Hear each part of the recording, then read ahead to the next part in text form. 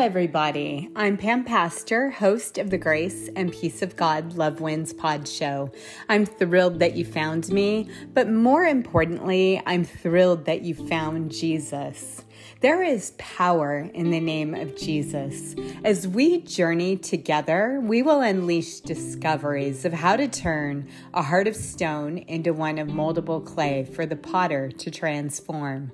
I hope that you'll consider joining me and others each week as we adventure and explore life together.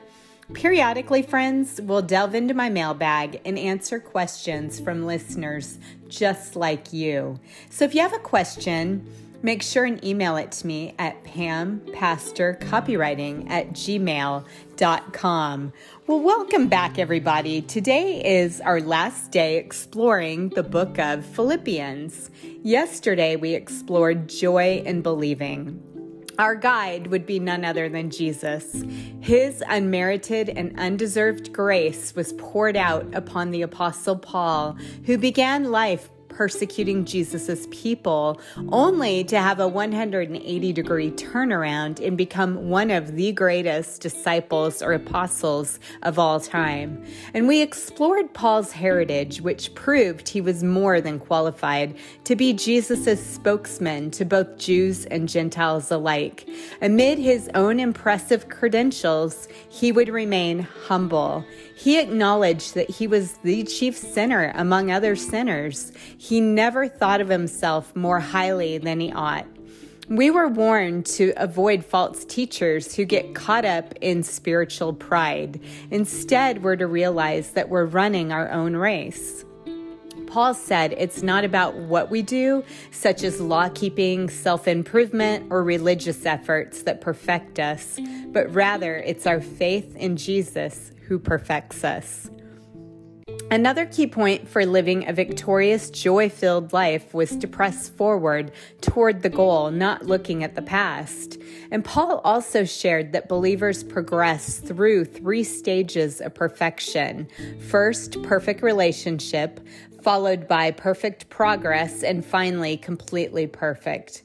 And we're admonished to rejoice in the Lord by keeping alert. We can guard ourselves from troublemakers and by placing our faith in the person of Jesus and not an object that we recognize. It's not about our works.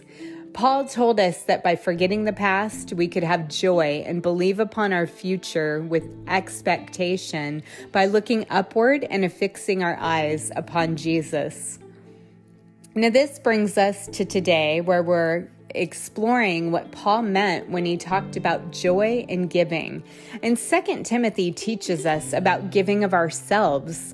And think about Olympic athletes. They spend years preparing for their events. They train daily, no matter what the weather conditions are outside. They're focused and not distracted, looking at the larger picture rather than only on themselves. They sacrifice what people never will know about, training for one shot at greatness. And isn't the Christian life in need of this mindset and focus?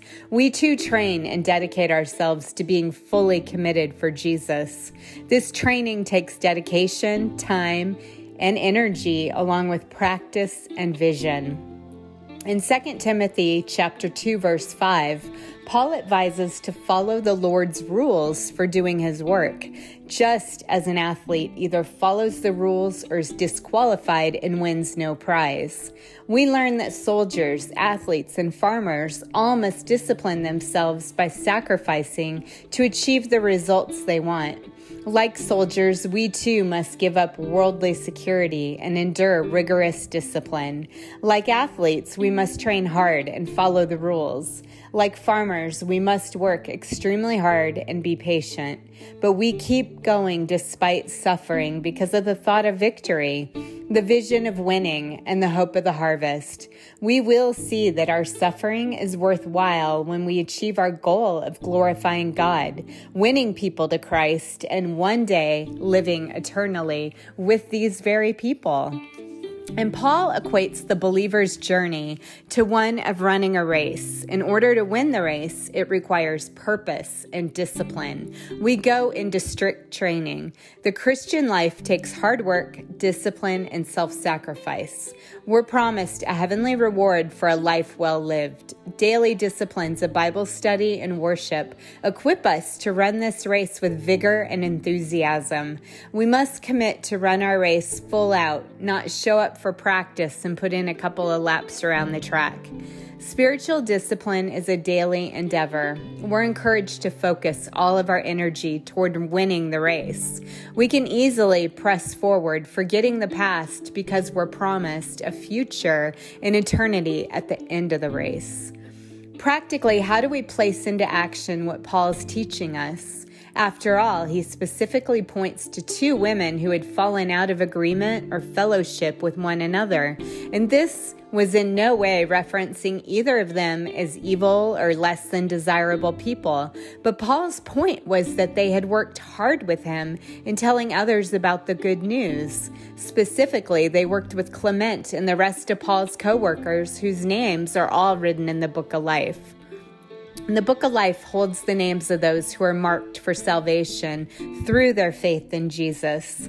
These two ladies needed to be reconciled with one another. This is one way that we allow others to see our consideration in all that we do. Their witness was damaging God's command to love one another. We must make every effort to follow His rules. He knows what is best for us. He can see the beginning from the end. The entire puzzle is mapped out. He has no missing pieces. But He does desire that we assist willingly in His plan. And Paul tells us in Philippians chapter 4, verse 4, always be full of joy in the Lord. I say it again, rejoice. And we can find this joy by attuning ourselves inward toward our spirit, the Holy Spirit, which dwells inside each of us. But like me, you may be questioning how Paul might be able to tell us to rejoice and be joyful when he was writing to us from prison. This was, after all, a prison epistle. And Paul was teaching that we can claim an inward joy in spite of our outward circumstances. Only when we're filled up on the inside can we freely give to others. When we get to a place and knowing that no matter what happens, we have Jesus in our corner, He was helping us to see if we're lacking joy, it may be because we've been taking life way too seriously and letting other people manipulate and control us. But our ultimate joy comes from the Holy Spirit dwelling within us. When the time is right, God will make it happen. Philippians chapter 4, verses 6 and 7, Paul urges us to turn our worries into prayers by saying, don't worry about anything. Instead, pray about everything.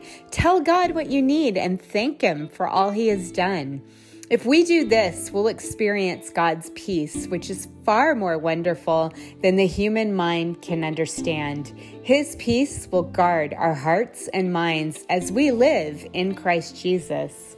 So think on this for a minute, friends, and just imagine never worrying again about anything. Literally, a life free from worry or a life free from cancer, whatever it may be. Truly, it's possible to live a worry-free life. This can be achieved by knowing that God, our Creator, our friend, is in full control. And this can be achieved by catching ourselves in the moment. When we begin to worry and it creeps into our mind, we immediately should turn that towards the antidote, and that antidote is prayer. And in John chapter 14, verse 27, we learn that God's peace is a gift to us. Here, Jesus says, I'm leaving you with a gift, peace of mind and heart. And the peace I give isn't like the peace the world gives. So don't be troubled or afraid. This is the result of the Holy Spirit working in our lives. We experience deep and lasting peace. Worldly peace is generally defined as the absence of conflict. God's peace is a confident assurance in any situation.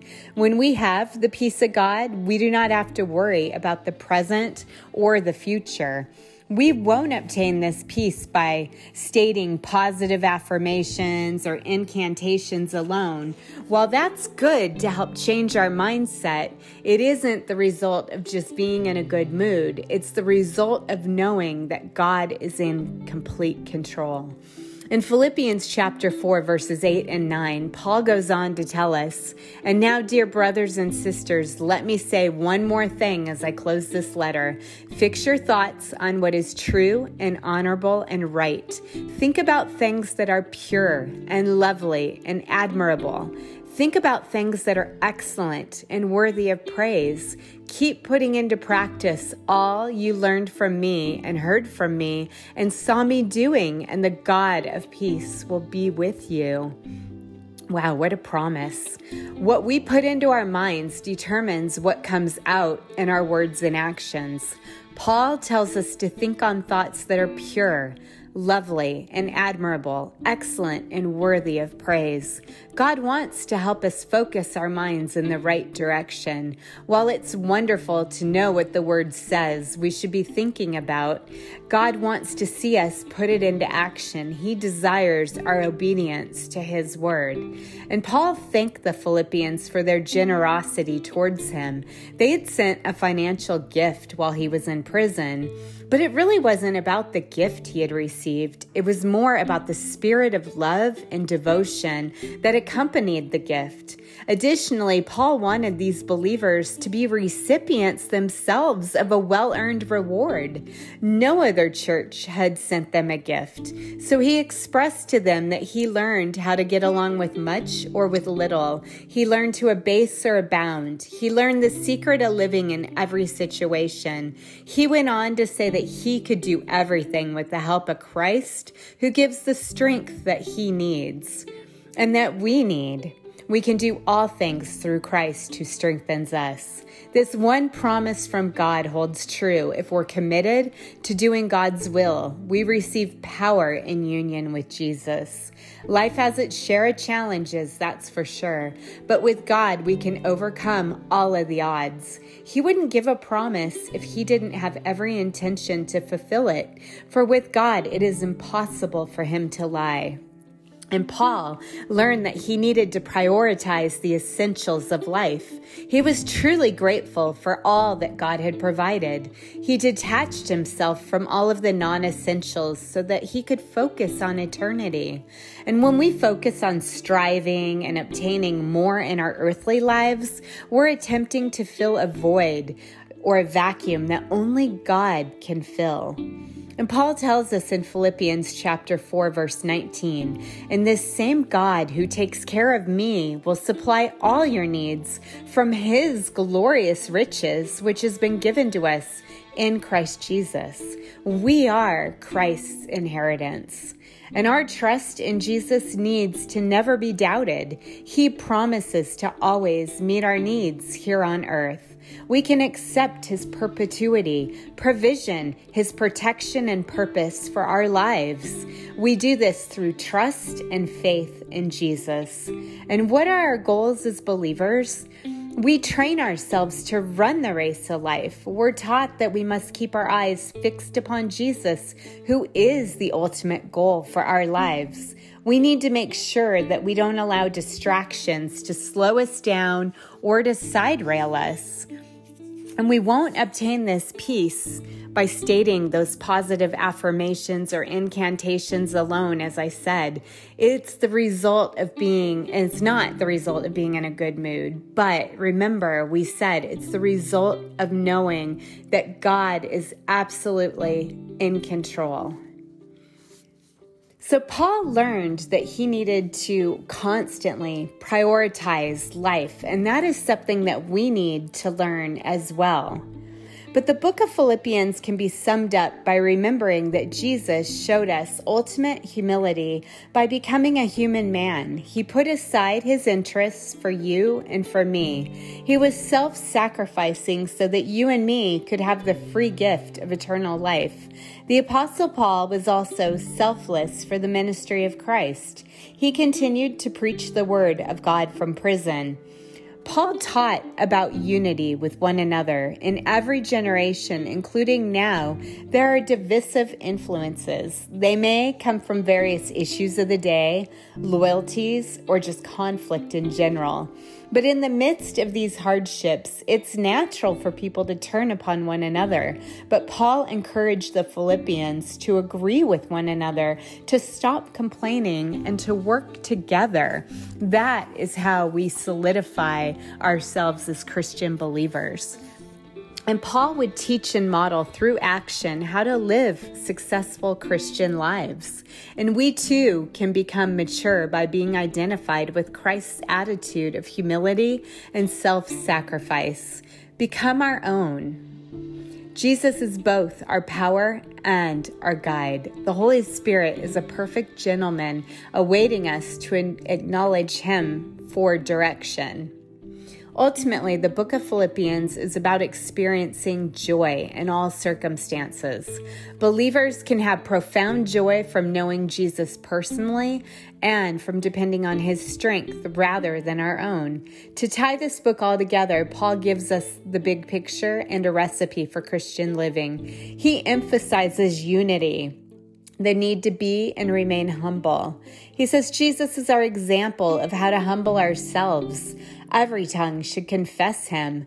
We're to do all things without complaining or disputing or murmuring. We're told to keep a good attitude so that we may remain blameless in the eyes of others. We're to hold forth the word of life through faith. We're to rejoice or have joy in the Lord. And while keeping alert for troublemakers, we're to become one with Jesus, not through our works or efforts, but through our faith in the correct object. And the object of our faith is Jesus. We are to forget the past so we can reach for the future. We're to work together in Christ. Looking up to heaven is where our conversation is with our Savior. It's not earthbound. Why? Because only Jesus takes these weak, mortal bodies of ours and changes them into glorious bodies like his. We also must stand strong and stand fast in the Lord. Help others as we labor in the good news. Rejoice. We need to be forbearant, which means patient. We're not to be anxious and give in to worry. Praise Jesus and accept his assurance of peace. Think good thoughts. Show gratitude. Be content. And we're to accept life's ups and downs, believing that Jesus will help and have confidence in ourselves. We need to believe and know that our needs will always be met. And finally, we always need to give all glory to God. So I hope that you've enjoyed this series exploring the book of Philippians and what Paul had to teach us, and that you'll consider coming back tomorrow as we explore the Bible even further. And friends, today, if you want to experience an intimate, personal relationship with God's Son, Jesus, and spend eternity in heaven, I would invite you to pray this prayer of salvation now. God, I missed the mark and I'm turning away from my sins. Come into my heart. I believe in your Son's shed blood for all who acknowledge he took on the sins of humanity, past, present, and future at the cross at Calvary. Amen. And friends, if you prayed that prayer of salvation, I believe you were spiritually born again. Your next steps are to read God's word daily so he can guide, direct, and reveal himself to you through his word. And consider joining a good Bible-based church where your faith in Jesus can continue to grow and be edified by like-minded people. But allow me to be the first to congratulate you on the most important decision you've ever made. Congratulations, and God bless you. And friends, the Grace and Peace of God Love Wins pod show will be available most days during the week. A special children's pod show airs on Wednesdays when we're not in the middle of a series. So tune in along with your children for your favorite Bible stories that you grew up with. We'll be discussing and sharing Jesus' unlimited power in our present day lives. We delve into many topics such as forgiveness, love in action, biblical wisdom, and what the Word of God says about trust, and many more topics. I hope that you'll come alongside me as we explore the Bible together. And if you like this pod show, make sure to hit like and subscribe to ensure that you get the latest episodes as they become available. And why don't you be a blessing for someone else today by sharing this pod show link with them? Much of today's pod show referenced the book, The Grace and Peace of God Love Wins. If you found the content inspiring, you may want to consider reading it in its entirety. And you can easily pick it up from my website, PamPastorCopywriting.com, or at Amazon, Barnes & Noble, or Dorrance.com. And if you're unable to afford a copy, write to me, and I'll find a way to get a free copy into your hands. You won't be disappointed. It's full of God's Word. And until next time, be blessed and remember, you've been marked and sealed with the cross of Jesus Christ forever. And Revelation shares the grace of the Lord Jesus be with you all. Until next time, friends, God bless.